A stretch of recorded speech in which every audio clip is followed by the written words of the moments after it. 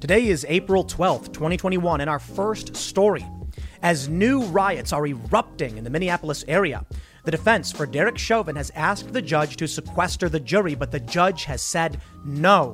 The fear that the jurors will fear if they say not guilty for Derek Chauvin, more riots will erupt and it could taint the jury. Our next story tracks the riots themselves. Riots and looting erupted after a young man was shot accidentally, according to police, in a new police-involved shooting. In our last story, good news for those that are critical of the media. New opportunities in digital are freaking the media out. They are panicking as cancel culture power begins to fade and corporate press begins losing subscribers to independent creators, creating, well, full-on panic mode within this media class. Before we get started, leave us a good review if you like the show. Give us 5 stars. And if you really like the show, just share it with your friends because it's the best thing you could do. Now, let's get into that first story. Last night, we saw widespread rioting and looting just outside of Minneapolis after another officer-involved shooting. And this couldn't come at a worse time. The criminal trial of Derek Chauvin is still ongoing. Due to the widespread riots, the defense asked the judge to please sequester the jury, saying that the jurors know if activists find out who they are, they will be in danger. They know that if they say Chauvin is not guilty in a fair trial, there will be riots. And as more riots are currently ongoing now, it's going to scare the jurors. They need to be sequestered from this media, from these stories. But I'm sorry, I don't think it's possible. Even if they take these jurors and they put them in a hotel room, someone is going to be telling them. There's going to be a notice. The hotel is going to say, here's a warning due to ongoing riots. Here are the precautions we're taking. They will know. The judge refused the request. The state said, look, Your Honor, it's an entirely different case having nothing to do with this officer, acting as though these instances occur in a vacuum. I think we're in serious trouble. I think Chauvin at this point may get convicted on some of these charges due to a fear of riots or legitimate arguments, for sure. The prosecution does have some good evidence and has made some good points. But murder in the second degree, I don't see as being likely, which means you will get a news story that says Chauvin acquitted and you'll get a news story saying Chauvin convicted. All it takes is an acquittal on any of the charges, and you will see this city burn. Now with the riots ongoing and new information breaking, I think it's entirely likely that this city is going to light up once again. Body camera footage was almost immediately released by the police. The breaking news, the officer who shot Daunte Wright accidentally pulled her gun instead of her taser. And I think this is actually a fair assessment. In the video, the woman yells, taser, taser, taser, but she's holding a handgun, live ammunition. She fires one round and says something like, oh no, I shot him. Doesn't matter. People are already calling for charges, and they may have to give this officer charges. Now, I have a lot of opinions about that story and what's going to happen with the riots, but I do think it's important we talk about the bigger picture at hand. It's serious. Look, a young man lost his life. It's always a tragedy. Okay. My heart is broken by this. There's a lot we have to break down in that case. But the Chauvin trial has got everyone on the edge of their seats. This, in my opinion, will taint the jury. I could be wrong. The judge seems to disagree, but I don't know how you look past this. We've already got a mainstream media apparatus that is outright lying about what's going on in this case. Legal insurrection with excellent analysis pointing out the Washington Post is making it seem like the defense in the Chauvin trial are buffoons making stupid statements, when in actuality, the prosecution has been floundering with only about 1 or 2 good days so far out of around 9 or 10. The defense has done an amazing job. That is not to say I am defending Chauvin in any way, but the defense is making light work of the witnesses brought out by the state, and the defense has not yet begun to fight. They haven't even started their case yet. This is just the prosecution's witnesses. So it's entirely likely people in this city are being primed to expect a conviction of Chauvin. When it doesn't turn out the way they want, they are already in riot mode. All of this is going to compound. And in my opinion, the judge has been irresponsible with denying the request to sequester the jury. Let's go over what's going on with the latest news, and we're going to come back to what's going on with the latest incident. Again, I think the Chauvin trial takes, we need to focus on this because how the Daunte Wright case affects the Chauvin trial, I think, is going to be very important because it's going to compound what happens in the case of Daunte Wright. Now, before we get started, head over to timcast.com and become a member to support my work. It's entirely possible that my channel gets banned at some point. They have been purging many channels. More just got banned over the past week. If you want to support my work, make sure we can stay afloat and expand this business. Become a member, and you will also get exclusive access to members-only segments. And you may notice we got a new website. It's still being upgraded and still in the works, so there's a lot to come. But everything is a lot better. We've streamlined a lot of the process. We're still fixing some design stuff.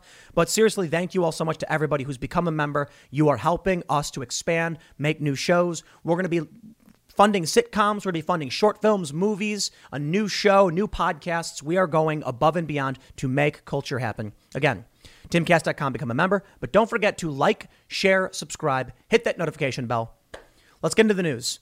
Axios reports officer who shot Daunte Wright accidentally pulled gun instead of taser. That's an important point.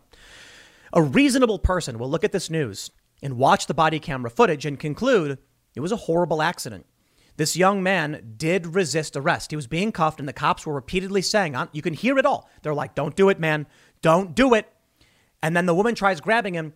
He breaks away, jumps in his car, and they begin fighting. And then an accident occurred. I genuinely think that's fair to say. Now, we'll come back to this because I have a lot to say about what's going on with policing. But ultimately, I believe this will taint what's going on with the Chauvin trial. Chauvin trial judge denies request for jury sequestration after police shooting. They say after a fatal police shooting near Minneapolis on Sunday, former Minneapolis police officer Derek Chauvin's attorney expressed concern that jurors in his murder trial could be swayed by the events. Judge Peter Cahill denied the request to re-question jurors and immediately sequester them. Cahill said the jury would be fully sequestered beginning next Monday when closing arguments are expected to start. Defense attorney Eric Nelson asked that jurors be questioned on what they had heard about the police shooting of 20-year-old Daunte Wright in Brooklyn Center, a nearby city in Hennepin County. Unrest followed the shooting. Police deployed tear gas and flashbang grenades to clear protesters who had gathered outside Brooklyn Center Police Department. One of the jurors lives in Brooklyn Center, and others have ties to the city, Nelson said. He said jurors would have already been sequestered due to the high-profile nature of the case and its tendency to evoke. They should have already been sequestered due to the tendency to evoke strong emotions. Nelson asked that jurors be warned at the beginning of each day to avoid all media. Nelson also expressed concern that jurors might be made nervous to deliver a verdict with which the public does not agree. Prosecutor Steve Schleicher countered that he didn't believe jury sequestration would be effective. It used to be that avoiding media meant not reading newspapers or watching television, but now media are omnipresent. The judge ruled against the motion to question the jurors about what they had heard about Sunday's shooting on the basis that it's a totally separate case. He worried that such questioning might lead jurors to believe that there were new threats to their safety. It would be different, Cahill said, if the civil unrest had followed a verdict. I believe the judge should have sequestered the jury from the get-go. We've already heard the judge question one of the jurors, even asking, what's this about a book deal? And apparently the juror was like all nervous. Everybody knows how high profile and how significant this case is going to be. When these stories break, with or without information, whether we know what's going on or not, the jurors are going to be impacted. This in no way, I can't imagine this is going to be a fair trial. Think about one of the jurors who has family in Brooklyn Center. When I heard the defense ask for the jury to be sequestered, I actually thought this could be good for the defense. No, seriously. You look at the actions coming after what happened with this young man, Daunte Wright. And many of the jurors might say, look at these rioters, these insane people, and it might bias them against the activist. It's incredible to me that the consideration often only goes in one direction. The state doesn't seem to care. Fine. But it's possible some of these jurors are now biased in favor of Chauvin. They hear this story. They hear it's an accident. They don't know exactly what happens. But then they see videos of women twerking in parking lots as people are looting a T-Mobile and a GameStop. Yeah. Some of these jurors might be like, I'm not okay with this. These people need to go to jail. And then what? Are they going to cower or are they going to stand defiant? It could go either way. It taints the jury pool.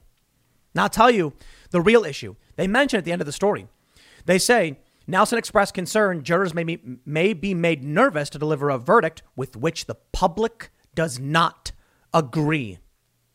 Do you see what's happening? The judge should have sequestered this jury outright. Because now the jurors will know, although they've been instructed not to follow the media, they're going to hear it. Some already have. Getting texts from family members saying it seemed like a bad day. Now they're going to know the public wants Chauvin to burn. I give you Legal Insurrection with this. I got to say, the crew over at legalinsurrection.com, very astute, very intelligent, calling out the fake news, calling out, pointing out what's going on at the trial in a very fair and meaningful way. When I watch the trial live, because everyone can, and then I see how the mainstream media frames the story, I'm shocked. They're acting like the jury, they're acting like the defense doesn't even exist. Or in this story highlighted by Legal Insurrection, they're acting like the media is putting out stories that are overt lies through false framing. When these stories come out and they're insane, what ends up happening is that regular people in the public expect Chauvin to be convicted. And what happens when he's not, or at the very least he gets acquitted on one of the charges? The city will burn. And then people across this country will riot. I'm sure the jury knows this. And they might feel in their heart of hearts that Chauvin should be found not guilty on all charges. Maybe. They also know that people will suffer, that bad guys will rampage. And so they may cower in fear. Some may just straight up be like, if people find out who I am, my life will be over. So they will just give the terrorists whatever they want. Legal Insurrection reports, Derek Chauvin trial, prosecution problems ignored or misrepresented in mainstream media. So they say there are very significant prosecution evidentiary problems ignored or misrepresented in the mainstream media, which will lead to an even larger explosion of violence if there is not a guilty verdict. They say, the comments of our coverage have been mostly informative, reflecting that readers are really on top of the issues. We don't often do an open thread, just opening things up for reader comments. But we are now close to done with the prosecution's case, likely to start hearing from defense witnesses next week. He goes on to say, I'm not making any predictions. I think the verdict could go either way at this stage. And if I had to put a wager on the table, it's more likely that there will be a guilty finding on at least one of the counts. There is sufficient evidence, particularly after the prosecution medical expert witnesses, for a jury to find guilt. If the jury believes the prosecution witnesses and discounts whatever contrary experts the defense brings. The 9-minute video is still very powerful evidence. Conversely, there also is enough in dispute for a finding of reasonable doubt. That seems to be a very reasonable statement here. I will not deny the prosecution nailed it. I think on Thursday with a particularly good day. I think it was Thursday and Friday. They did.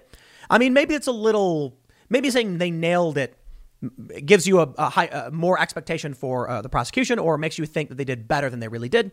They were adequate. They did what they needed to do. Their experts said what they needed to say. The defense was able to redirect. It wasn't perfect. It was a good day for the prosecution. Though the defense did nail a major slam dunk when one of the state witnesses, a medical expert, said that if she had found George Floyd in his apartment, she would have concluded it was a drug overdose, creating reasonable doubt. Not definitive proof, not proving innocence. But it's fair to say at this point, I trust Legal Insurrection's analysis. It may very well be that he does get found guilty on one of the charges.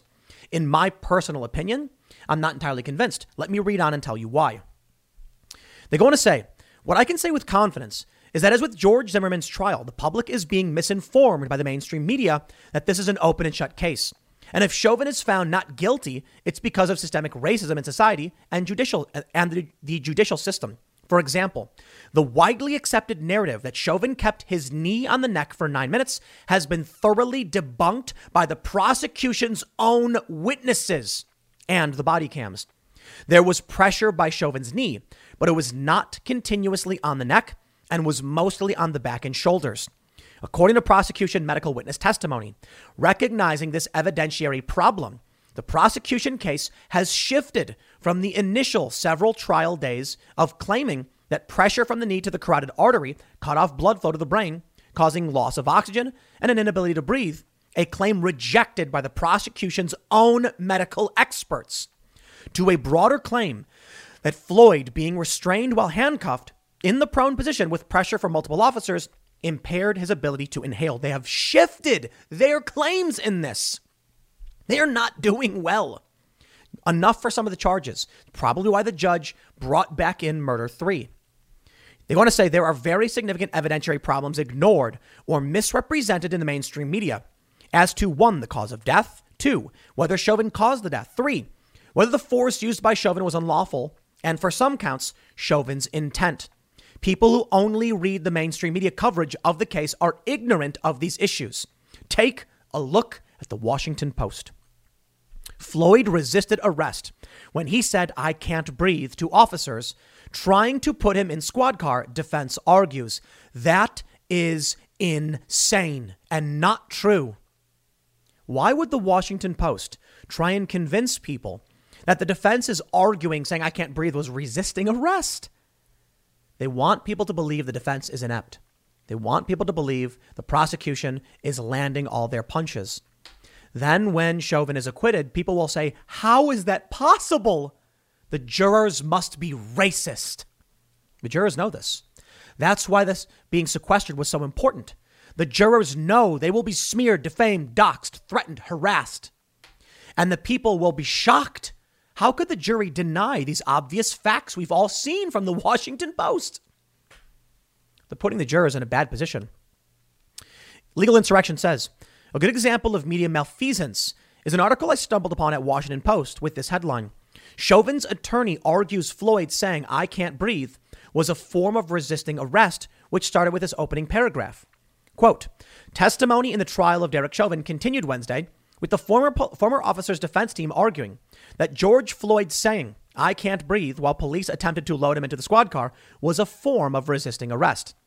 Legal Insurrection says that makes the defense team seem absurd and laughable, something that should not be taken seriously from an evidentiary view. Except that's not what Chauvin's attorney said in questioning the MPD use of force trainer. As the article text makes clear, the context was testimony elicited that officers need to consider a person's other actions in judging whether a suspect saying "I can't breathe" is legitimate, and that if the suspect is otherwise actively resisting arrest, that statement may not be credible. Quote, if somebody is saying "I can't breathe" and they're passing out and they're not resisting, that's one form of analysis, right? Because the actions of the suspect are consistent with the verbal utterances he's making, right? Nelson asked. Other times, and in this particular case, when Mr. Floyd was initially saying that he couldn't breathe, he was actively resisting arrest initially when he was in the back of the seat of the vehicle, right? He continued. What the defense was saying is that George Floyd, before he was even restrained, was saying "I can't breathe." Then, when they did restrain him, and he said he couldn't breathe, they just assumed he was lying again. The first time he said he couldn't breathe, he was actively resisting. He was kicking his way out of the car. He could clearly breathe. So, or at least he could perceivably, to these officers, be breathing. So when he was on the ground saying "I can't breathe," they did not find it to be credible. Not that he could or couldn't breathe, but that maybe these officers didn't believe he was being honest. They say the admission by the MPD officer was significant in the defense, showing that the use of force was reasonable. But Washington Post readers would not know that. Certainly not the majority who read only the headline and opening paragraph. That is just a small example of how the media distorts the case and the trial to fit its narrative. This distorted narrative will lead to an even larger explosion of violence if there is a not guilty verdict. They go on to mention Andrew Branca has a ton of amazing coverage of this, and I got to say, it's true. Legal Insurrection has been covering all of this, and from watching it, I think they're actually being much more fair for the prosecution than even I would be. You know, when I see the medical expert brought in by the state outright say that if they were asked, if you walked into a room, into Floyd's own apartment and saw him dead in this way, what would you conclude? They said drug overdose. I saw that and I said reasonable doubt. Now, Legal Insurrection is saying, yeah, well, hold on. Respect that. Absolutely. I'm not a legal expert, and it's very possible that Chauvin does get convicted on at least some of these charges. There's an update here. They say, the more I think about it, the greater the alternative theories as to what stopped Floyd's breathing and caused his death presented by prosecution witnesses, pressure on carotid artery versus positional asphyxiation, seem to be a problem for the prosecution that in and of itself could be argued to create reasonable doubt. It could be used effectively in closing. To stress this point, with the prosecution shifting their position and bringing up all these potentials for what actually caused the death of Floyd, they don't seem to have a definitive understanding of what Chauvin actually did. So when they come up and say, couldn't it have been that pressure on the neck killed him?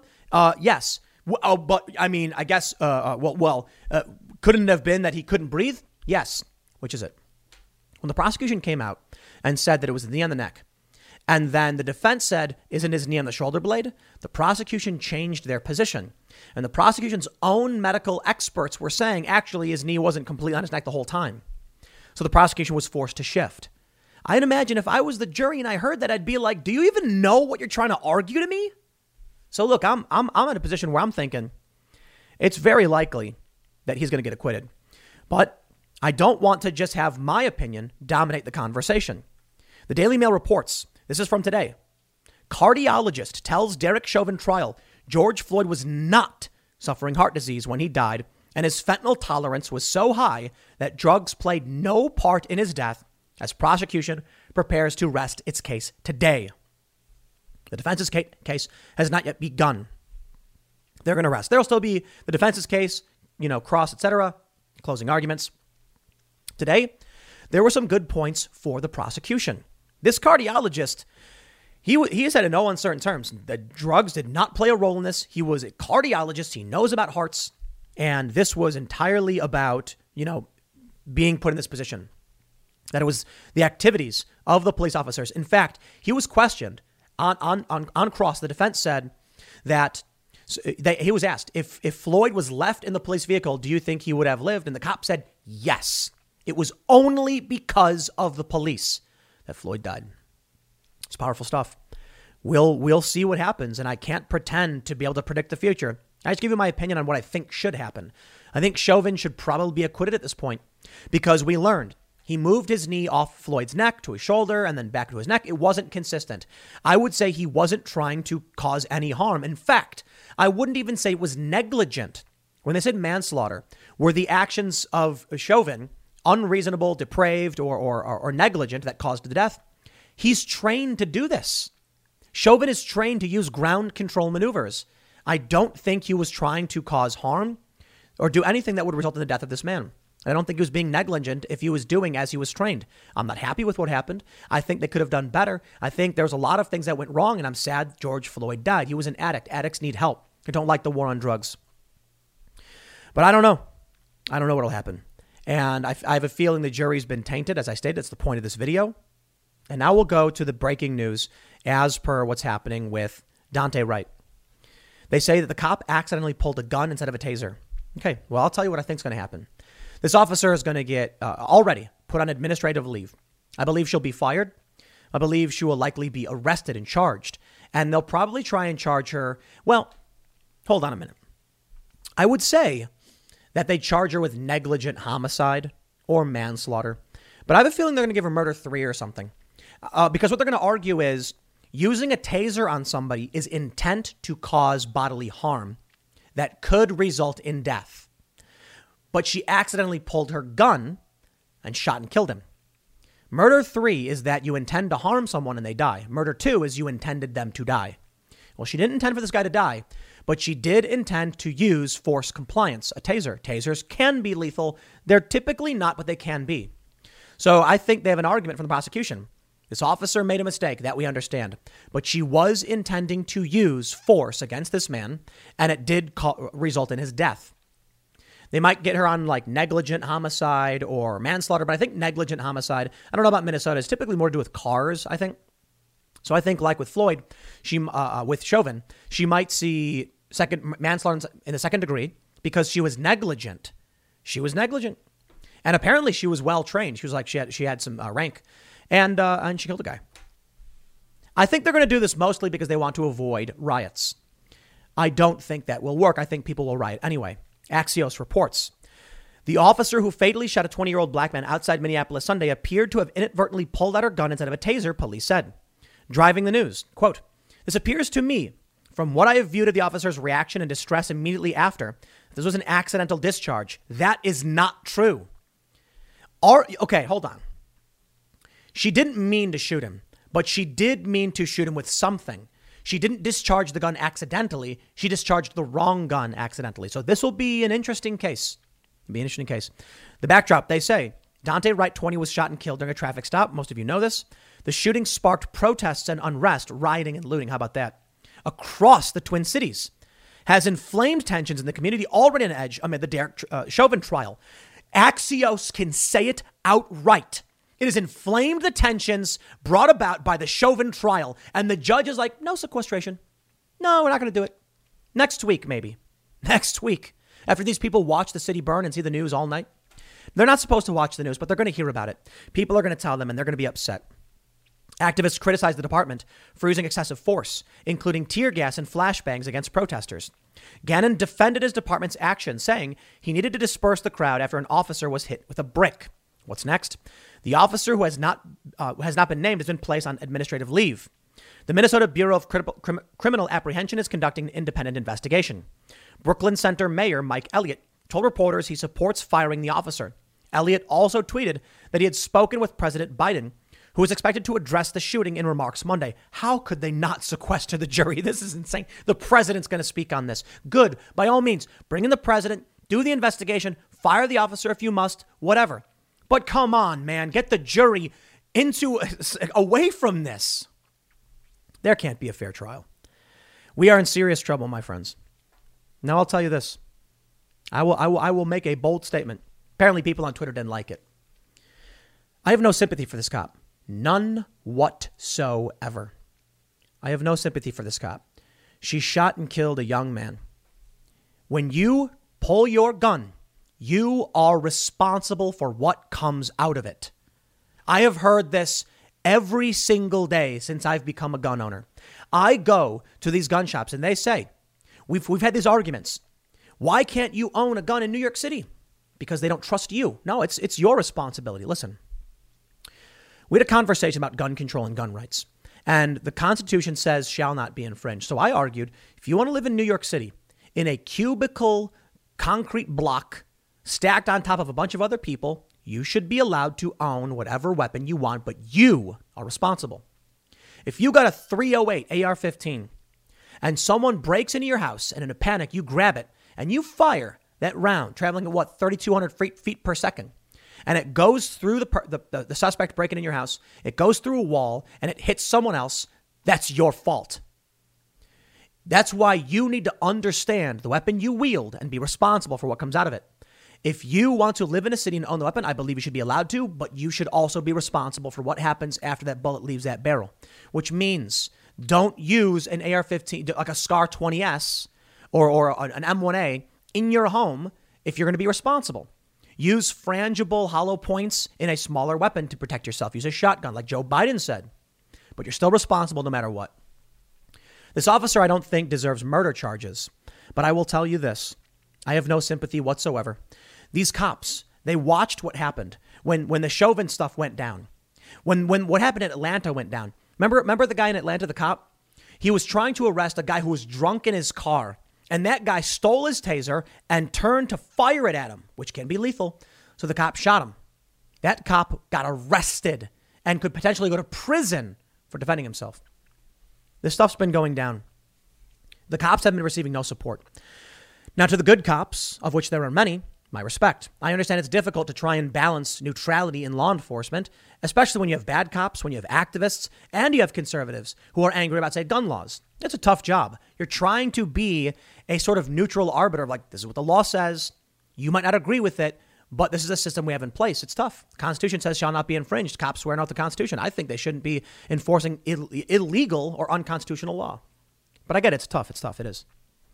Minneapolis is a different story. They defunded the police. These people burned down a police department. And you know what the city did? Sided with the extremists.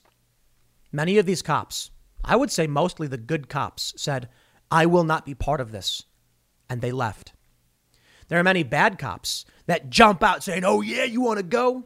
Many. I don't know how, I don't, relative. Are we going to say a lot of plurality? Probably not. The good cops, they left. They quit. They don't want to be a part of this.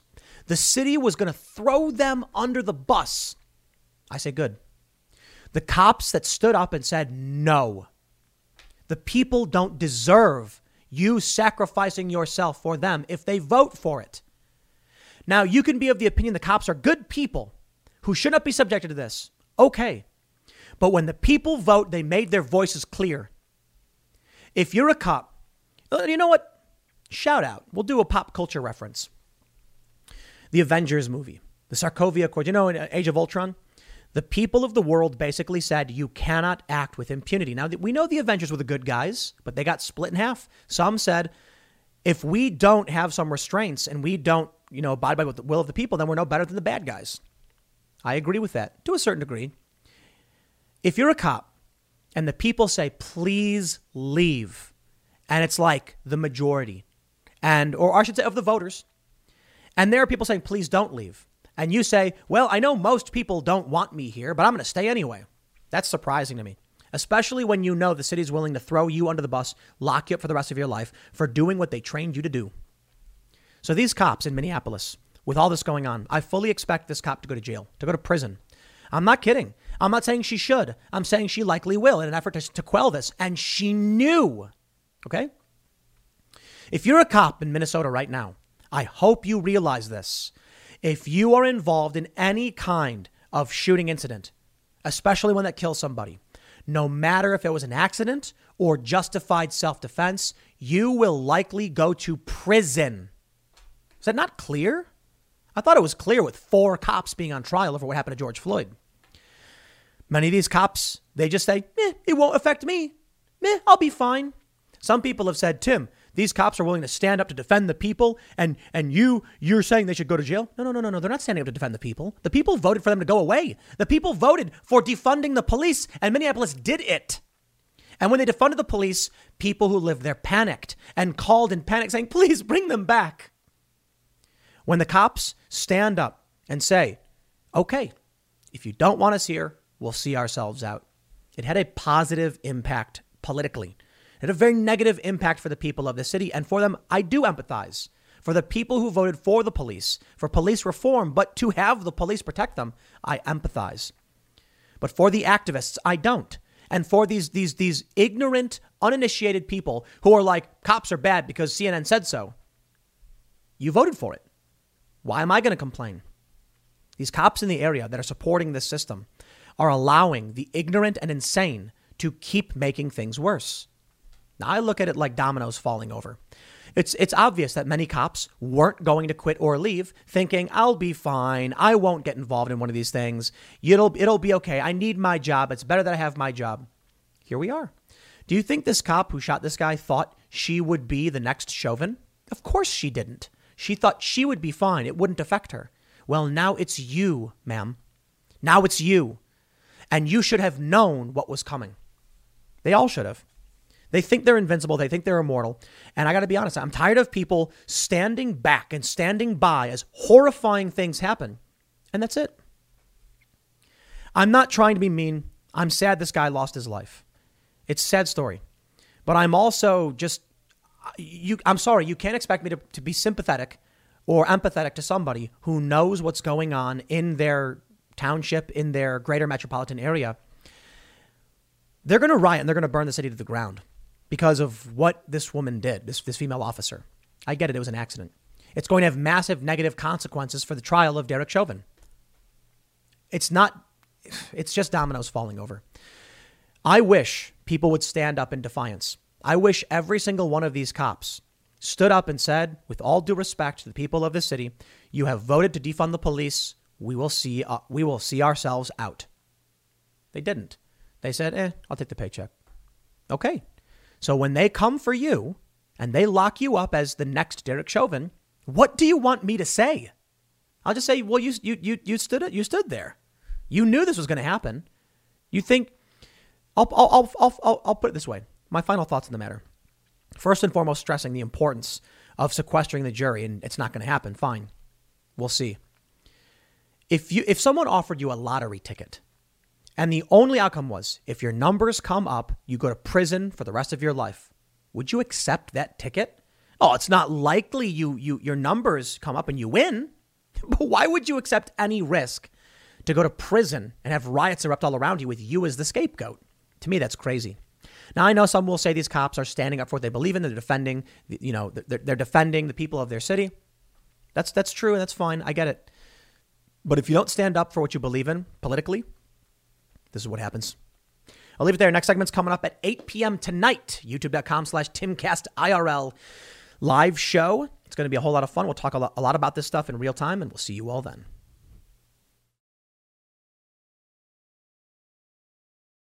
The National Guard has been deployed in Minnesota after rioting and looting erupted over the shooting of another black man in the Minneapolis area.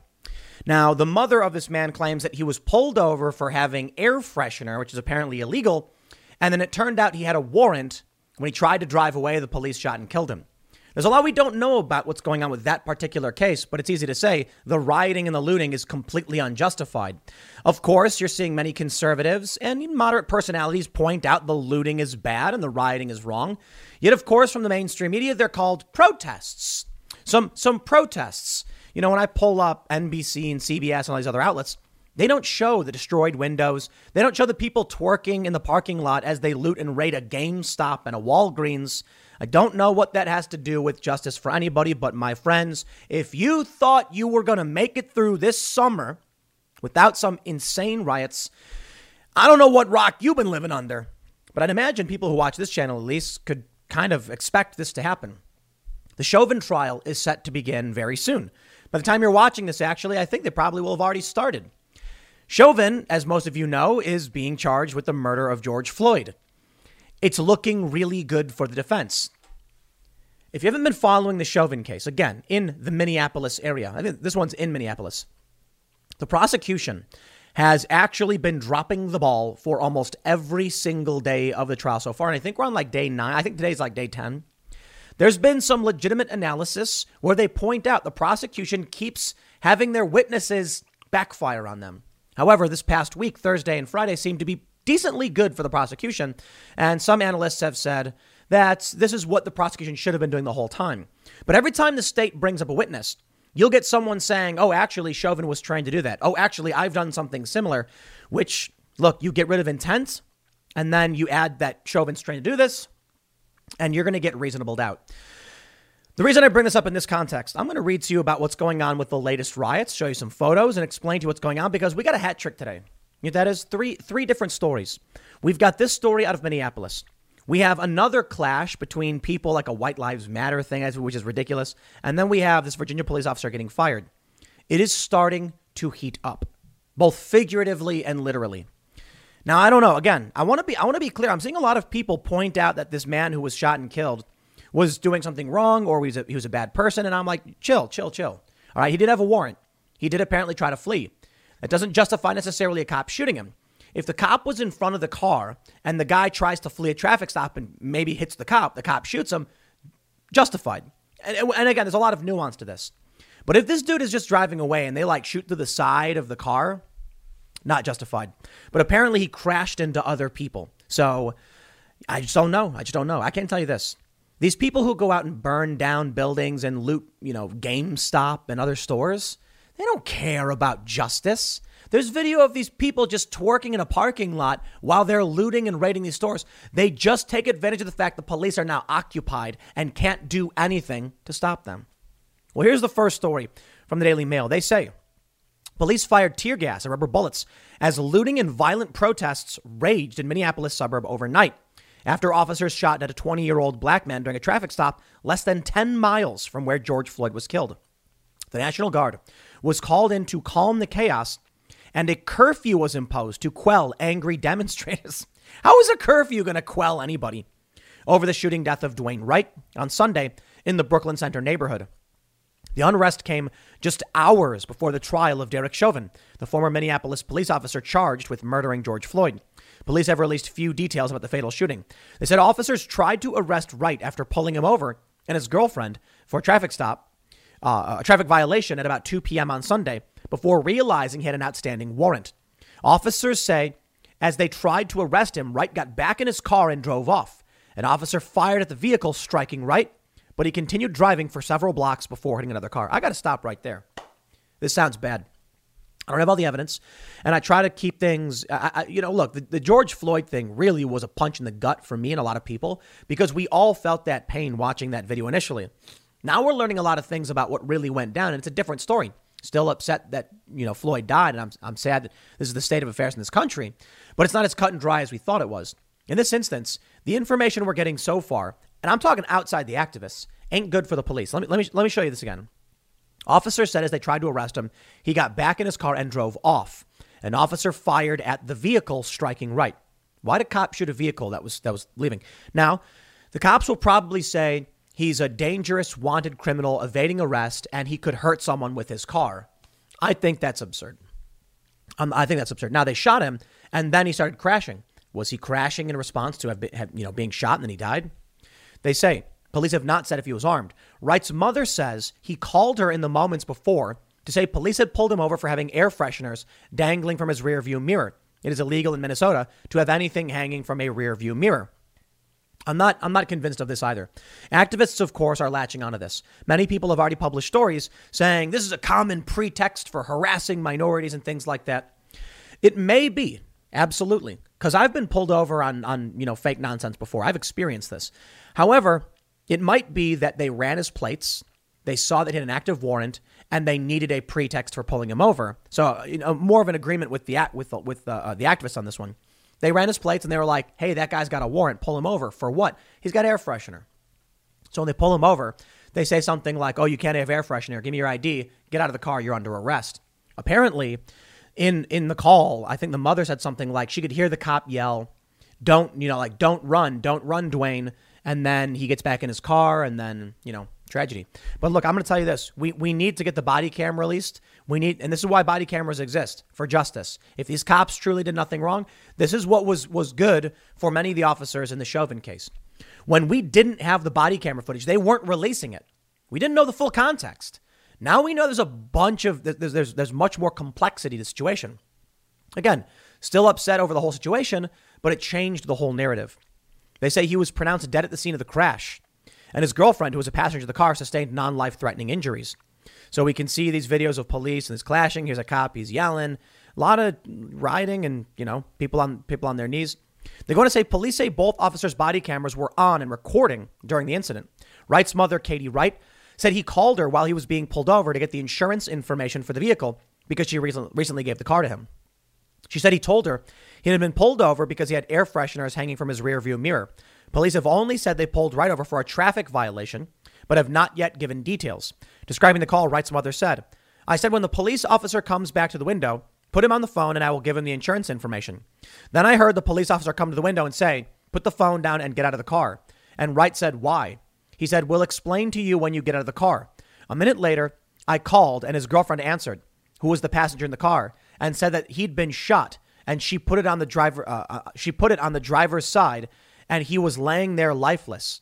I heard scuffling and I heard a police officer say, Dante, don't run, she said through tears. The call ended and she dialed his number again.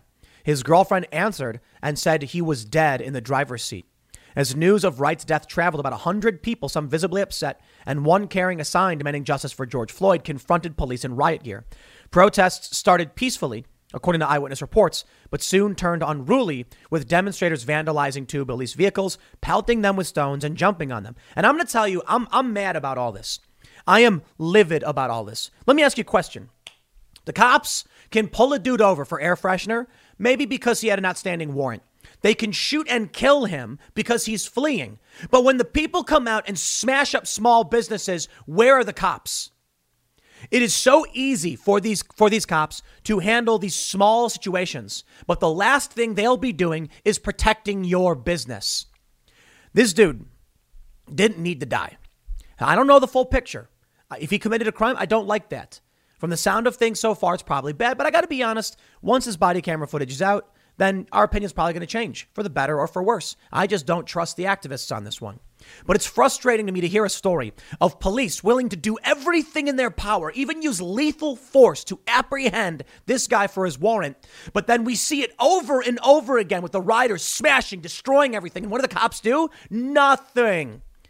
They stand in the street. There's video of these cops standing in the street as people are jumping up and down, smashing police vehicles. And what am I supposed to think about this? Am I supposed to say, good for the police officers standing there doing nothing while they've repeatedly burned down cities? What did they do in Portland? Nothing. Okay. In Portland, the cops arrested a lot of these people, but they kept coming back out. The DAs did nothing. So that's a bit of a different circumstance. I'll concede that point. In Minneapolis, these people went around basically burning down various buildings in the city that were totally destroyed. And the police, it's so easy. And I mean this literally, it is. To pull a guy over and be like, you're under arrest. And then when he's like, I'm leaving, you're like, the cop's like, okay, I will use all of the power at my discretion. And these protests happen and they do nothing. Now look, I shouldn't say do nothing, but they stand back and they watch. But I'll tell you this, I got to be honest. I ain't even mad. You know why? I don't live here. I don't live in Minneapolis. Bro, y'all had a chance to vote for change here. And these people voted for this. They voted for the people say defund the police. They voted to abolish their police department. Now they're doing this massive, multi-million-dollar recruitment drive. The other day I heard from some locals, Black Panthers were out and they were armed to the teeth. And I'm like, good. Seriously. The Black Panthers have every right to be armed, to go outside. You got a Second Amendment right. I don't want violence to erupt. So, I think people should be careful. But I'll tell you this. There have been many instances where armed people have come out to these riots and these protests and they don't use their guns. There have been some where they have, or at least there's been, one prominent one. So I hope people don't engage in, look, you might have the gun, you have the right to carry it. Be smart about it, be responsible. And I'm wondering if when you have large groups of people who are armed, that actually chills things out. I don't know for sure, though. What I can say is I'm not thrilled with the police department at all. I'm not in support of what they do. You pull somebody over. It's so easy to deal with one person. It's so easy for the cops to deal with one person. And again, literally, it's true. It is. Pulling over one person is easy. But then dealing with a riot, they do nothing. They stand back. Now, why is that? Look, I got some videos. I don't know what I can or can't show because, YouTube might take this stuff down. But check this out. From Andy No. A group of women sing and dance outside of stores that were looted by BLM rioters in Brooklyn Center. Dwayne Wright, Minneapolis, Foot Locker, T-Mobile, liquor stores. And these people are just dancing in the street. I don't think these people are actual looters because cops are there on the scene. But you know what, man? I don't know. It's not so easy to figure out how you solve for these problems. You know what I mean? Like the police obviously want to respond. I don't think the police want this stuff to happen.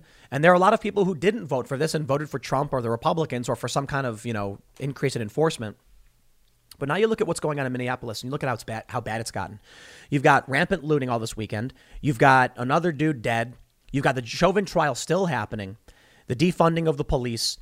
You got just chaos, man. It's just chaos. I don't know what to say. I really don't. It's like a record on it's on a loop. You know what I mean? Am I supposed to feign outrage over what's happening in these cities when people keep voting for this stuff? No, I can't. Look, I complain the first time these rioters come out and I see this stuff in Portland, in New York, in LA, in Chicago, in Baltimore. I complain because I'm like, hey, people don't like this, right? Well, it turns out I was wrong. I'm willing to concede this. I'm always willing to concede when I'm wrong. I thought that these people were unhappy with the riots. And then it turns out they're actually thrilled with the riots. I mean, Portland reelects Ted Wheeler. These states like Minnesota, Minnesota went blue, didn't it?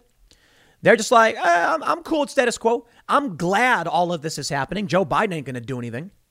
If you thought Joe Biden and Kamala Harris were going to do more than Trump was doing and Trump was barely doing anything, man, I feel bad for you. But I honestly can't care anymore because these people had a choice. And these cities vote for this stuff. You know what? Here's a big problem. You see these women singing and dancing in the parking lot of T-Mobile and Foot Locker? These people vote too. And I'm willing to bet they vote for the destruction. So what do? I don't know. But like I said, these people like it. Now, there are a lot of people in the Minneapolis area in Minnesota. I've talked to a lot of people. I know a lot of people up there. I'm like, when are you going to leave? And they're like, I can't just up and leave, bro. There are some people who got on a boat, traveled across the ocean, 3,000 miles, risking life and limb and risking death. And, they did it. I didn't say it was going to be easy. It's going to be extremely hard. But when you live in these places, I'll tell you this. Here's what I think. When I see the people stay in these areas that are getting looted and there's rioters and the media defends them over and over again. Look at this. Crowd protests after police near Minneapolis shoot black motorists. This article from NBC News, they don't talk about the riots or the destruction or the looting. When people choose to live there, I know what this says. And you should realize this too. Now, there are people that are upset the looting's happening. I understand that. But those that would come to me and comment and tell me, I hate that it's happening. There's nothing I can do. I can't move. No, that's not what you're saying, bro.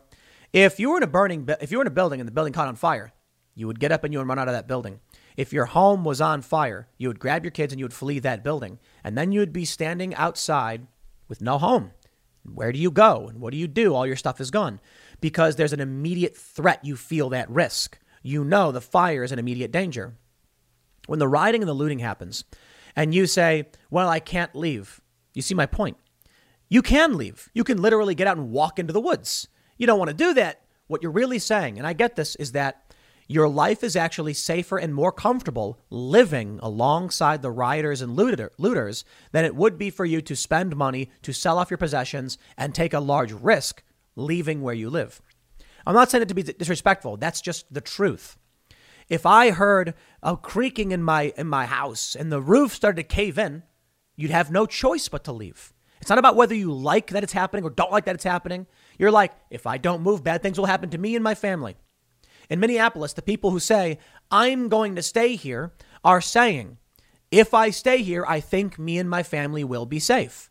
The riots just aren't that big of a deal to most people. So that's why I'm not going to pretend to be angry about it. I'm going to look at these videos. I'm going to be critical of the cops when I have to be critical when they do things wrong. I'm going to be critical of the rioters and the looters because that's wrong. But the regular people who live there, I'll be critical of them too, because this stuff gets worse and worse day after day, month after month, year after year. It's just easier for me to stay where I am. It's safer for me to stay where I am. If it was true that the riots really were that dangerous and that bad for your community, you'd get out. But the truth is, people, they choose the path of least resistance. And the safer option for them is staying in the city of riots. But I'm not trying to be a dick. I mean it literally. Like, if you were to just get out and go walk in the woods, you'd be in serious trouble. Maybe it's better to be in your house and just protect yourself. If you were to spend all your money and move, you wouldn't have money for bills or, medical payments or savings. I get it. It is safer to just be among the rioters and let them do their thing, because I'll tell you this, the police aren't going to stop it. It's getting worse. You think that after all this and the Chauvin trial going on, they're going to stop rioting? It is going to, that city is going to burn to the ground. So I'll tell you one thing. There's an interesting point of you have a building and someone tells you, hey, there's like a bunch of people trying to burn your house down. And you're like, well, it's better that I stay here. Yeah, but like sooner or later, it's going to happen. Well, I'm safer in the house. Bro, but you should do something, right? I guess it's short-term versus long-term thinking. I think in the long term, I take a look at what's going on and I'm like, where will I be in a year? Because if I have to keep spending money on security and the cost of living keeps going down and the property values are tanking and the riots keep lighting up, is it going to be worth living here in a year? It may feel good now, but maybe you make the hard jump and then a year from now, you'll be in a much better position. Let's say on a scale of 1 to 10, with the riots going on, your comfort and happiness and safety is at a 6. A year from now, you'll drop to a 4, maybe a 3, because the riots will get worse. You can leave your place now, and it'll immediately drop you to a 4 or 5, but a year from now, you'll be at a 7. You see my point? It's about quantifying that long-term investment. I'll tell you one thing. You turn on the mainstream media and it's obvious. Oh, we know the National Guard was mobilized. We know that rocks and things are being thrown at people. 200 people are marching towards the police firing tear gas. The front door of the Brooklyn Park Police Department, was struck by gunfire shattering glass, police said in a statement. They're straight up shooting at cops. You want to stay there. Okay. Then don't expect me to come out and be shocked by this. It's not just about voting for a politician. When you go to when you live in a place like this and you keep putting money into the tax dollars that clearly aren't going to the police, they're getting defunded, Well, now they're trying to do this big recruitment drive. What they're doing now, the cops who would get hired are going to be okay with the wokeness and the critical theory and what's happening. The good cops who don't like what's happening, who don't like defund the police, who don't like the critical race theory stuff, they left. The new cops that come in aren't going to care. They're going to say, give me a buck. I don't care. You don't want to live that way, because they're going to start swapping out that police department for some pro-woke lunatics. And then you're going to get a bunch of cops who believe crazy things and will do anything for a buck. If they're basically like scabs, you know what I mean? Like scab in terms of unions. You get you get a picket line, you get cops saying, I ain't going to do this, I'm quitting. And then you got people saying, I'll do anything for money. What do you think happens then when you go out and they're like, I don't care, I'll do anything for money. So they'll walk up to you and they'll punch you in the face, they'll do whatever. And then maybe this is what the woke people want. They want to keep using the police as the villains in this story. Rubber bullets and tear gas. Police were being shot at. Let me just say this, guys. NBC News reporting: the front door of the Brooklyn Park Police Department was struck by gunfire. And you want to stay in this city? I once left Chicago. I had an apartment. I had some income coming in. I had a job, sort of. I was running I do my own thing. I would play music in the subway or things like that. And I left it all with nothing but $200 to go to LA. Why? For adventure. Not even because I was facing any risk. I was willing to risk homelessness, and I was broke, but it was fun. And very nearly ended up homeless. Very nearly. I had been homeless in the past in Chicago. That's why I wasn't too scared. I was like, I got to make this jump. I get it, though. I was, I think, like 23 at the time. I didn't have family. I didn't have kids to worry about. And a lot of people say, it's different, man. You got kids. Let me tell you something.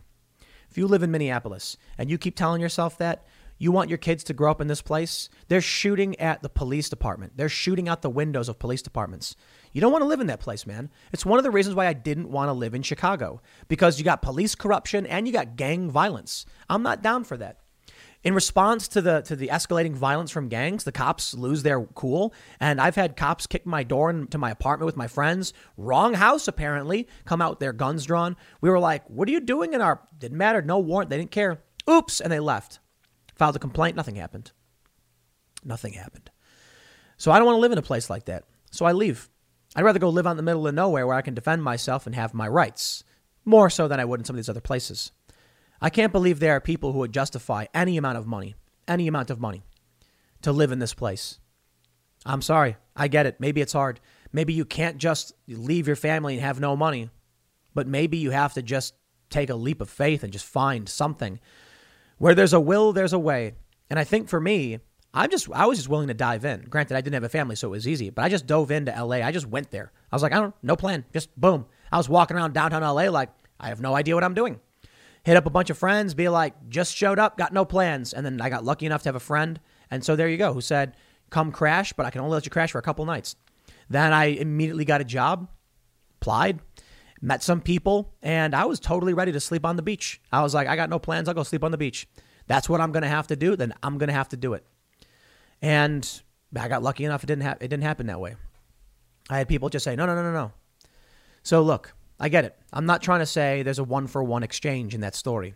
I'm just saying at a certain point, you have to realize this.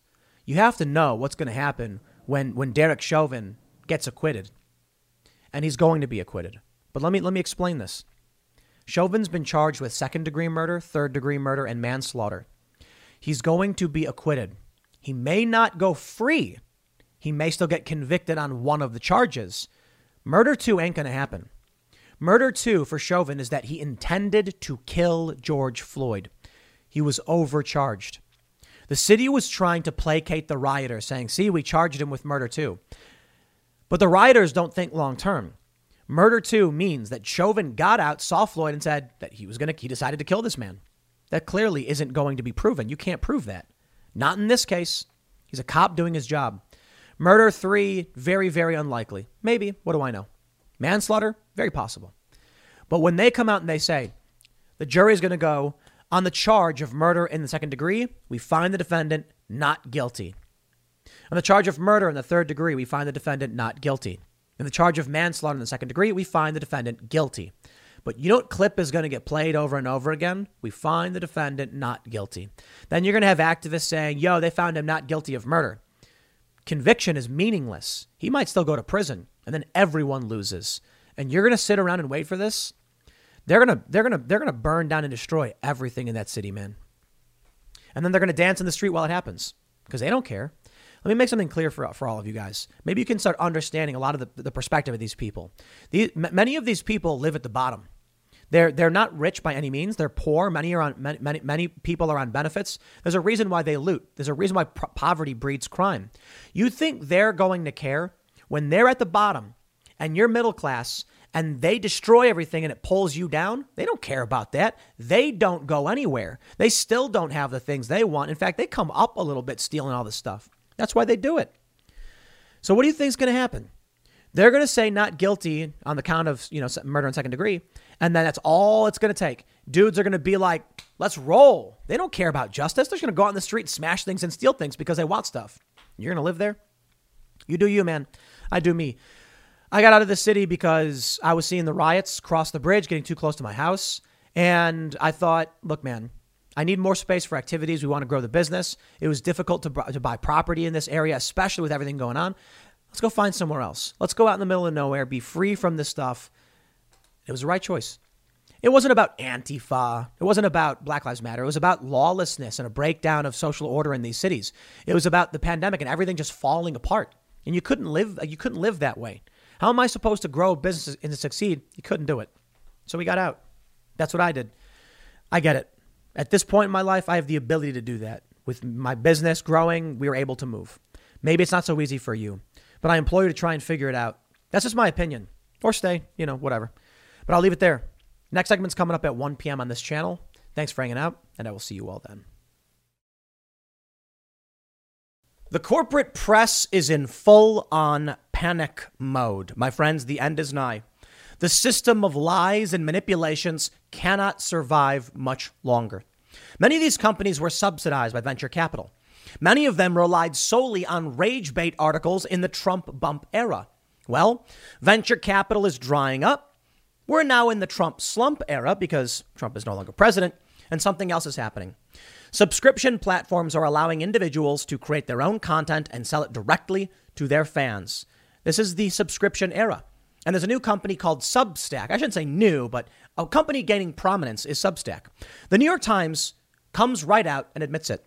Why we're freaking out about Substack, a company that makes it easy to charge for newsletters, has captivated an anxious industry because it embodies larger forces and contradictions. My friends, this is a good day. It's good news for most of us. I'm sure there are many people who watch my videos and they're pro-corporate shills and they love suckling the teat of venture capital for their news outlets. I'm sure most of the people who watch this, though, they watch channels like mine because we are sick of being lied to. We are sick of the manipulation. How many stories do I need to pull up to prove to you once and for all they just keep lying? Recently, riots erupted in Minnesota. Well, just outside of Minnesota. I'm sorry, just outside of Minneapolis in Minnesota. And when you pull up the story, you get one narrative. These stories are more complex than this. Reportedly pulled over for having air freshener, the police killed him. Are you going to tell us at all what was really going on? Are you going to do any research on this? What about the Chauvin trial?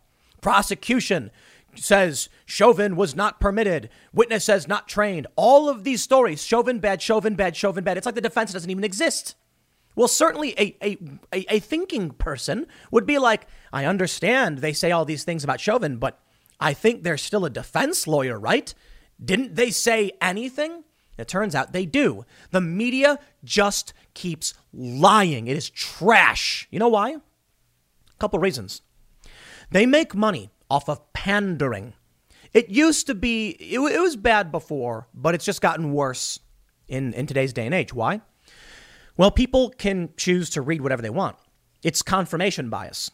Someone's going to say, I hate the media, so I'm going to watch Tim Pool. Yeah, well, if you like the media, this is not the channel for you.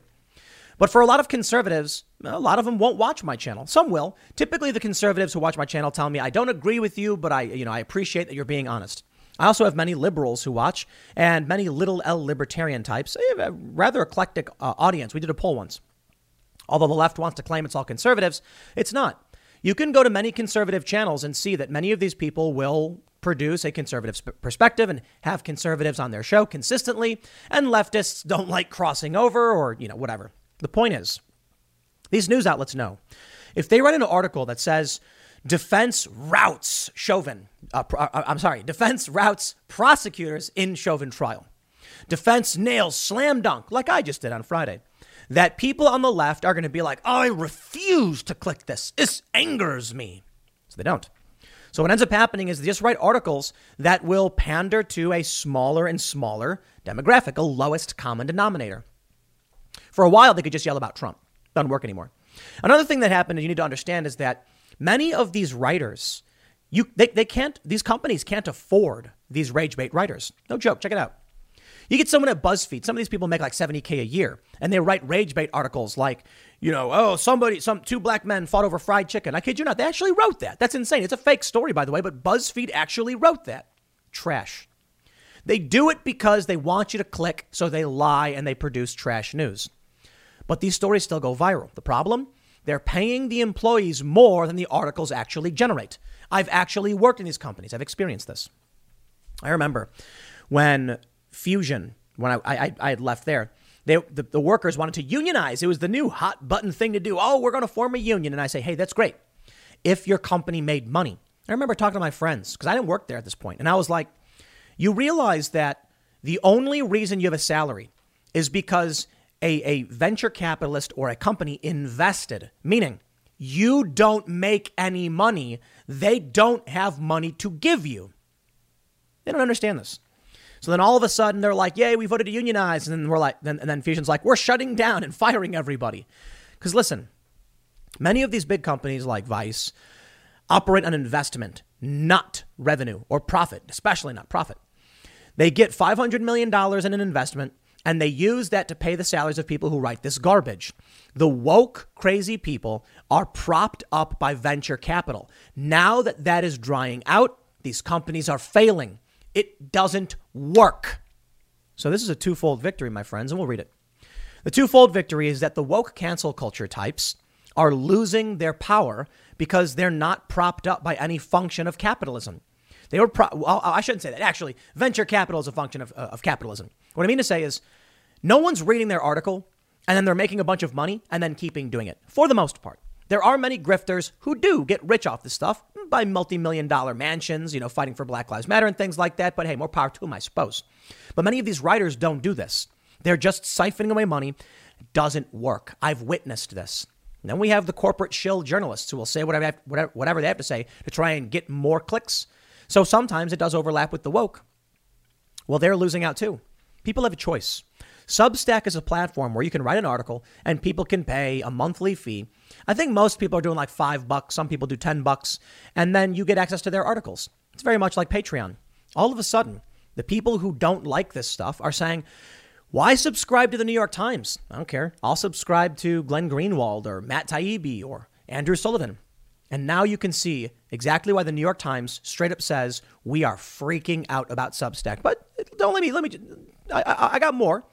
The New Yorker says Substack is a scam in the same way that all media is. All right, I guess that's fair to point out. Many people have been screeching about Substack for two big reasons. It is siphoning away resources from these companies, allowing money to go directly into the pockets of writers and personalities, and it is allowing liberal-minded people, like classical liberals, to write and succeed. Here's one Medium post. Oh, Medium. See, Medium's very similar to Substack. Substack is not a neutral platform. The newsletter platform is the latest tech company to turn a blind eye to anti-trans arguments. We also have this one. Why notes on the crises for Substack says, I am leaving Substack. Basically pointing out that people like Glenn Greenwald and these other individuals are making tons of money and coming over to Substack and succeeding. And they all start to know it now. They all start to know. Substack has people on their platform who are not woke cultists. Because of this, many of the woke cultists are demanding collective action. Collective action isn't working. Which brings me to this story from the New York Times, which is absolutely hilarious. We can see in this photo, Danny and Grace Lavery in Brooklyn both have signed contracts with the newsletter platform Substack. These are individuals who write in favor of trans issues. But many people are upset. They wanted the Laverys how do you pronounce their name, to join them in collective action against Substack. It's hurting us. And they said, I don't know, money's good. So it's not all bad for the woke, but the fact that the woke was not able to leverage wokeness towards a cancel culture end is profoundly good news. The power is waning. These individuals said, I can write about what I want and get paid to do it. Why should I join some collective action? That's big. Capitalism may win in the end because people just want money. Well, Ben Smith writes about the problem. He says, Danny Lavery had just agreed to a 2-year, $430,000 contract with the newsletter platform Substack when I met him for coffee last week in Brooklyn. And he was deciding what to do with the money. That is a lot of money. I mean, this dude's going to be taking home like what, $30-something thousand. Well, taxes and all that, maybe $28,000 or something. Quote, I think the thing that I'm most looking forward to about this is to start a retirement account, said Mr. Lavery, who founded the feminist humor blog, The Toast, and will be giving up an advice column in Slate. Mr. Lavery already has about 1,800 paying subscribers to his Substack newsletter, The Shatner, whose most popular piece is written from the perspective of a goose. Annual subscriptions cost about $50,000. So the dude is going to be making just shy of $90K a year doing this. However, they cut him a check for $430,000 over 2 years. So, okay, I was wrong. It's a 2-year contract. So he's going to be getting like $16,000 take home or something like that. I can't do the math right now. But, he'll be getting a lot of money every month, plus his subscribers. They say the contract is structured a bit like a book advance. Substack's bet is that it'll make back its money by taking most of Mr. Lavery's subscription income for those 2 years. The deal now means Mr. Lavery's household has 2 Substack incomes. His wife, Grace Lavery, an associate English professor at Berkeley, who edits the Transgender Studies Quarterly, signed on for $125,000. It's funny. The woke people are outraged. They're threatening to leave. I think I have a tweet from Michael Tracy. Okay, maybe I don't. They're threatening to leave because the people like Glenn Greenwald and Matt Taibbi that are making money, they don't like that idea. They don't like the idea that people who should be canceled are getting rich. Glenn Greenwald was forced to resign. They said he was trying to write bad things about Joe Biden. Now Glenn Greenwald's making 6 figures on Substack. I think Glenn said he's making less money, but you can make a lot of money. In the New York Times article, they write that some people are making 7 figures off of just 10,000 subscribers. Can you hear that again? Wait, hold on a second. Making 7 figures off of just 10,000 subscribers? Man, this channel's got 1,088,000 subscribers. And that's Substack business. But to be fair, that's why we started timcast.com. The reality is now it's better than ever to strike back at the corporate press, the liars, the manipulators, and it's working, my friends. We are winning. Each and every one of you who went to timcast.com and became a member, you're empowering me to go above and beyond what many of these people do. And I want to tell you something. This is all good news. You get the point. Now, this person you say is a Berkeley transgender writer, and you might be saying, I disagree with that. Listen, they were previously working for Slate, the far left blog. They left that. Now they're independent with only 1,800 subscribers. They're going to be getting way less views, but with core fans. That's good. Slate probably gets millions of downloads or readers or whatever. His article is going to get way less traffic. Hey, it's a win-win. They get money. They have less viewership for everybody, so you don't like their ideas. Regardless, it's irrelevant. In the end, the individual is empowered, and I think that's good. The people trying to make money off these articles won't be able to anymore. It's a good thing. I'm looking at this, and I'm seeing I feel massively optimistic I'm so excited to see Matt Taibbi and Glenn Greenwald doing so well because they have been absolutely killing it. We need to come together, left, right, moderate, whatever, calling out the authoritarians and the woke cult. I don't care what your cult is. You want to rag on QAnon because you think they're crazy? Do so with my blessing. The issue for me, the QAnon people don't run major corporate institutions. They have been gaining massive power, and now we are seeing the tides turning. But I want to point something out. My disappointment a little bit. My disappointment in what we're seeing. There are a lot of high-profile speakers, commentators, personalities. And you look at these numbers, you have to realize something. For one, you can see the New York Times saying they are freaking out, and it's kind of funny to see that. And you can see the National Review writing the hand-wringing media freak out over Substack. Look at it. They even show Brian Stelter's Reliable Sources newsletter. CNN's Carrie Flynn proposed recently that Substack is a problem because it provides a living for figures who attack journalists or stoke fears about transgender people, and do so without the type of editorial oversight she'd prefer. Oh no, the corporate press! You're losing the ability to control the narrative, and individuals can speak to their own followers now. It's amazing. But I'll tell you why I'm upset. Let me show you some math real quick. In the article, they called Ben Smith. I like Ben Smith, but he calls Glenn Greenwald a libertarian. Excuse me? Glenn Greenwald's a progressive, man. But he says, look what he writes. This new direct-to-consumer media also means that battles over the boundaries of acceptable views and the ensuing arguments about cancel culture, for instance, New York Magazine's firing of Andrew Sullivan, are no longer the kind of devastating career blows they once were. Only Twitter retains that power. Big media cancellation is often an off-ramp to a bigger income. Though Substack paid advances to a few dozen writers, most are simply making money from readers. That includes most of the top figures on the platform who make seven-figure sums from more than 10,000 paying subscribers. Among them, Mr. Sullivan, the liberal historian Heather Cox Richardson, and the confrontational libertarian Glenn Greenwald. Okay, well, Glenn Greenwald's not a libertarian. I don't understand why they needed to add that but not call Mr. Sullivan a conservative or whatever, but fine. Let me show you the math, my friends. It's true.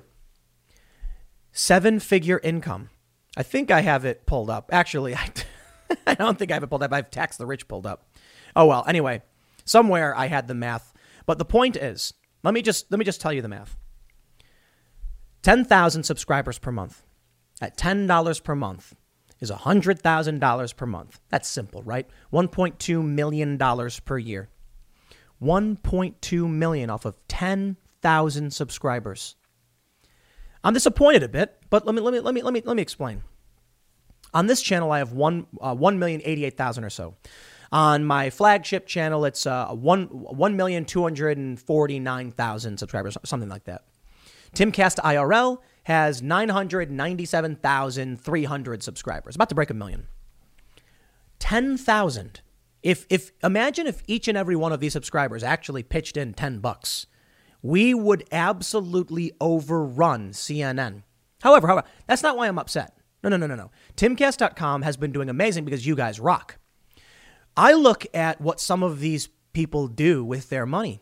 I look at them with their fancy cars and their infinity pools, and I don't care if they're left, right, up, down, whatever. And I'm thinking to myself, it doesn't take that much money to change the world, man, for the better. It doesn't take that much money to build a massive media empire that's going to challenge the lies and bring back real journalism. It is not that expensive. This is what breaks my heart. When I see some of these people succeeding on Substack, I'll tell you this, optimism abounds because we are seeing exactly what they say. The media, the cancel culture is losing its power. The woke are outraged because people who have, controversial opinions among the left, I guess, are able to speak. People with opinions are able to speak and survive. The problem is some of these people make $1 million. No joke. Some of these people are getting $1.2 million per year off of just 10,000 subs. They take home probably, maybe $500,000 after all the taxes. No joke, because of processing fees, platform fees. What are they doing with that money? Look, I'm a bit of a lefty. A lot of people, that's why I had the tax the rich thing pulled up. It was actually a response to somebody. I have that pulled up because if you bring in $1.2 million from your Substack, Sure, you can pay all that in taxes, or you can hire tons of people and just do better. Glenn, you founded The Intercept. It was great for a while, and then some crazy cult establishment garbage took it over. All of a sudden, now they're refusing to criticize Joe Biden. I'll tell you what. How about you take that income you got from your Substack and you start hiring people to write more articles the way you envision them, to expand your views and your ideas and bring more people into the fold who can do real journalism. Maybe they will, maybe they are, but a lot of people aren't. Let me tell you something. One of the first things when people started signing up for timcast.com, which look, the reason I wouldn't use a Patreon or a Substack or a Locals or a Subscribestar is because I don't see a reason for me to give 7% or more of my income to some company when I can just hire someone to build a site. We had a bunch of people sign up, a lot of people. Nowhere near like I've got, a combined 3 or 4 million followers on all these platforms. I wish I had even a 0.1% of these people, but I digress. The amount of people who signed up allowed us to launch a better website. The next thing we're doing is we've already brought on people to expand. We're going to be hiring a paranormal editor for a new show that's just paranormal. It's going to, like, what we want to do is we want to explore the paranormal, UFO sightings, weird monsters and things like that, but from a very pragmatic point of view. We're not going to assume there's an actual giant, Mothman flying around. Maybe it was an owl. But we want to explore the stories and ask, why this may be occurring. We want to look at UFO and UAP stories from a pragmatic point of view and actually explore this stuff. We're going to be talking about cults and mysteries and all that stuff. That's a new show we're going to do. Why? To create culture, to inspire. We're going to be setting up a venue. We're going to do comedy shows. And I'm even talking with some comedians about writing a sitcom, which we will fund. When I look at how much money these people are making, I'm like, what? I just don't understand. Maybe it's just me. I see an opportunity. When all of the people come to me, when all the people come to my website and they say, we like your show, Tim, we want to subscribe to get the Timcast IRL podcast. The last thing I'm thinking of is an infinity pool, a retirement account even. I'm not thinking about myself. I'm thinking, who can I bring on? Who can I empower? What more can I do to make everything better? So already, we filmed a vlog. We've got the space being built. We want to inspire people to come out and do fun, cool things, to inspire people to speak freely, to be nice, not mean, not snarky. So we're going to do a lot. We're going to make movies. We're going to make shows. It's not all going to be politics. We're going to inspire people, and we're going to inspire classically liberal values. I don't mean what we, when we think of politics liberal, I'm not talking about that. I'm talking about the rights of the individual, free inquiry, free thought expression. That's what I'm going to do. And I'm going to spend every cent in that direction. I am going to be continually empowering people. And we're going to bring up regular people to come out and hang out and allow them to be part of this. So here's the point of this whole segment. I see more and more of these tweets where people are like, Substack is destroying everything. And I love it. It's good. It's amazing. The cancel culture lunatics are losing power. It's not working anymore. Then I see the corporate press freaking out. Even Ben Smith, who I like, saying Glenn Greenwald's a confrontational libertarian. What are you talking about? The guy's never identified that way. He's progressive. He's like a Bernie Sanders guy. Whatever. They're freaking out. They're scared. Good. Now, beyond that, I am disappointed. I'd like to see more people funding more awesome stuff. But I guess, for most people, they do their job and they're happy with the money they make. Now, as much as the left doesn't want to admit it, philosophically and ideologically, I'm pretty left. So, what I'm going to do? The money that comes to me isn't going to go into my pocket for an infinity pool or for, monster trucks or whatever. No lie. I mean, I'll buy myself stuff, but it's all going to be useful in the direction of expanding culture and making fun things happen. First and foremost, we are hiring a news editor, probably a news writer and editor, and a fact checker. So we're going to have the fact checker in a different part of the building. And when the editor writes a story, the fact checker is going to go through it and verify it. So we're going to actually have fact checkers here, even though we're only be writing like 5 articles a day, maybe just like blogs and cultural issues. But we're going to do that. We're going to make sure that we get everything right. We're going to make shows, sitcoms, short films, series, vlogs. We're going to fund contests, skate park stuff. We're going to fund, a BMX, rollerblading, skateboarding, scooting, all that stuff. We're going to have events. We're going to film it because we're going to use the resources that come our way from all of you as members to fuel something bigger, a movement. Not of anything grand and political, grandiose and political. No, it's not going to be about voting for anybody. I don't care. It's about building culture. It's about inspiring people to stand up for themselves, to feel comfortable, to be free, and to treat each other, no matter where you come from, no matter what you believe, no matter who you love, with respect. Not like the woke cultists who want to judge you based on your race and their far right counterparts who believe almost the same thing. I don't want none of that. I don't want to watch some dumb show where they stage these ridiculous plot points where it's like overly woke trash. It's what they've been doing kind of with, the Falcon and Winter Soldier. I don't care for that. Look, you can put some stuff in there to get a point across for your politics or ideology. I'm fine with that. But when they do, like in Captain America, the cops pull over and they're like, is this man bothering you, Bucky, because Sam is a black dude? I'm like, come on, man. Over the top. Had nothing to do with the story. Do it well or don't do it at all. More importantly, just make cool new shows. And here's the other thing. Everything is stagnant. Everything. Okay, the Falcon and Winter Soldier. Great, but these are old characters. They got U.S. Agent as the main villain or whatever. Dude, it's from the 70s. Spider-Man's old character. It's hand-me-down, hand-me-down, hand-me-down. It's time we do something new. We make new things. And you know what? I'm willing to spend the money to have someone make something new. And if it doesn't work, we tried. I'm not doing this to be a billionaire. I'm not doing this to take over the media empire and make money for shareholders or anything like that. I'm doing it because it's an important service for the people of this country and the world. I'm doing it because I want to inspire others to be good people. And in return, I am rewarded through capitalism. People like the content. They pay for it. So I'll tell you this. We are winning this fight. That's great news. People are freaking out and cancel culture is losing its power. The flip side of this, when you go and support timcast.com, I'll tell you what, that money that comes in every day, I'm calculating what's the next mission? Who's the next person we bring on? How do we make this bigger? And we are growing fast.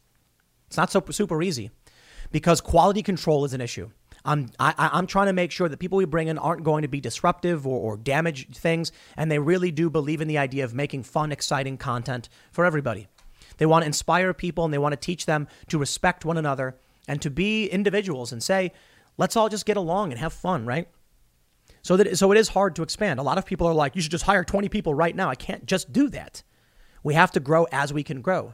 News editors are coming. Timcast.com is going to start producing articles, commentary in the vein of what I do. Not conservative, fairly moderate positions, critical and pointing out as much as we can. And we'll try and do both sides. And we'll probably end up debunking a lot of left stuff because they tend to not be producing the truth. And when conservatives produce dishonest stuff, we'll do the same thing as well.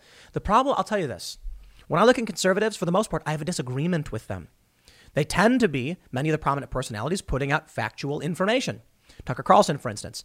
You might disagree with him, but the left will call him a liar and they'll put out false information, falsely framed information, or lies. Not all of the left, but too many of them. I'll give a shout out to Jimmy Dore because he's legit. He's a left-wing guy who's honest. And there's a few others. Kyle Kulinski's pretty good. We're not all geniuses. We can't all know. We don't all know everything. But I look at like Steven Crowder. He gets his facts straight. When he makes a mistake, he corrects it. But he's of conservative opinion. So we're going to get along. I disagree with you on your tax policy. I disagree with you on your tax policy. But we agree on the law that was passed. That's what we got to do. We're going to make a difference. I'm stoked.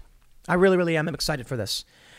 Normally I don't know. Maybe this segment was a little weird for my normal routine, but when I saw the media, it's been a several months long panic over Substack and what it means. I'm like, we're winning, dudes. The good guys are going to win. I don't know what this means in the short term, but this is good for us. We'll see how it plays out.